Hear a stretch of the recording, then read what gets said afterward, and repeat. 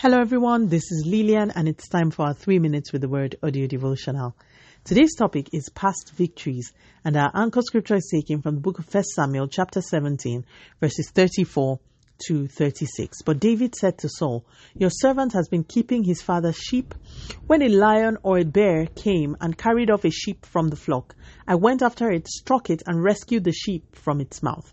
When it turned on me, I seized it by its hair, struck it and killed it. Your servant has killed both the lion and the bear.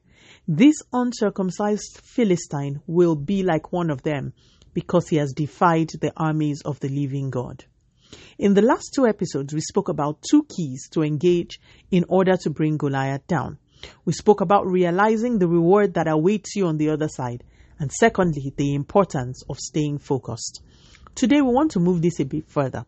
The Bible says, Saul the king heard about David's ambitions and was alarmed. "How can you fight Goliath, David?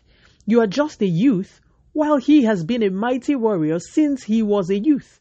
You stand no chance." Listen to what David responded. "I have been keeping my dad's sheep, O king, and in my role as the shepherd, I have killed a lion and a bear. I intend to do the same to Goliath," he said. Today's key is this. A person who will bring Goliath down will be one who has the ability to reflect and testify.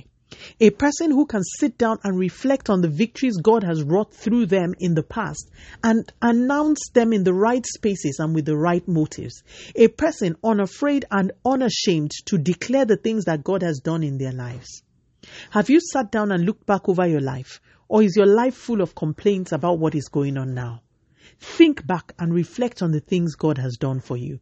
File them and drive them into your subconscious because you will need them if you will bring Goliath down. Let us pray. Father, in the name of Jesus, thank you so much for your word. Lord, thank you for all the things you have done for and through us. Thank you for the victories, the past victories. Thank you for the victories that are to come. We give you praise and we give you glory.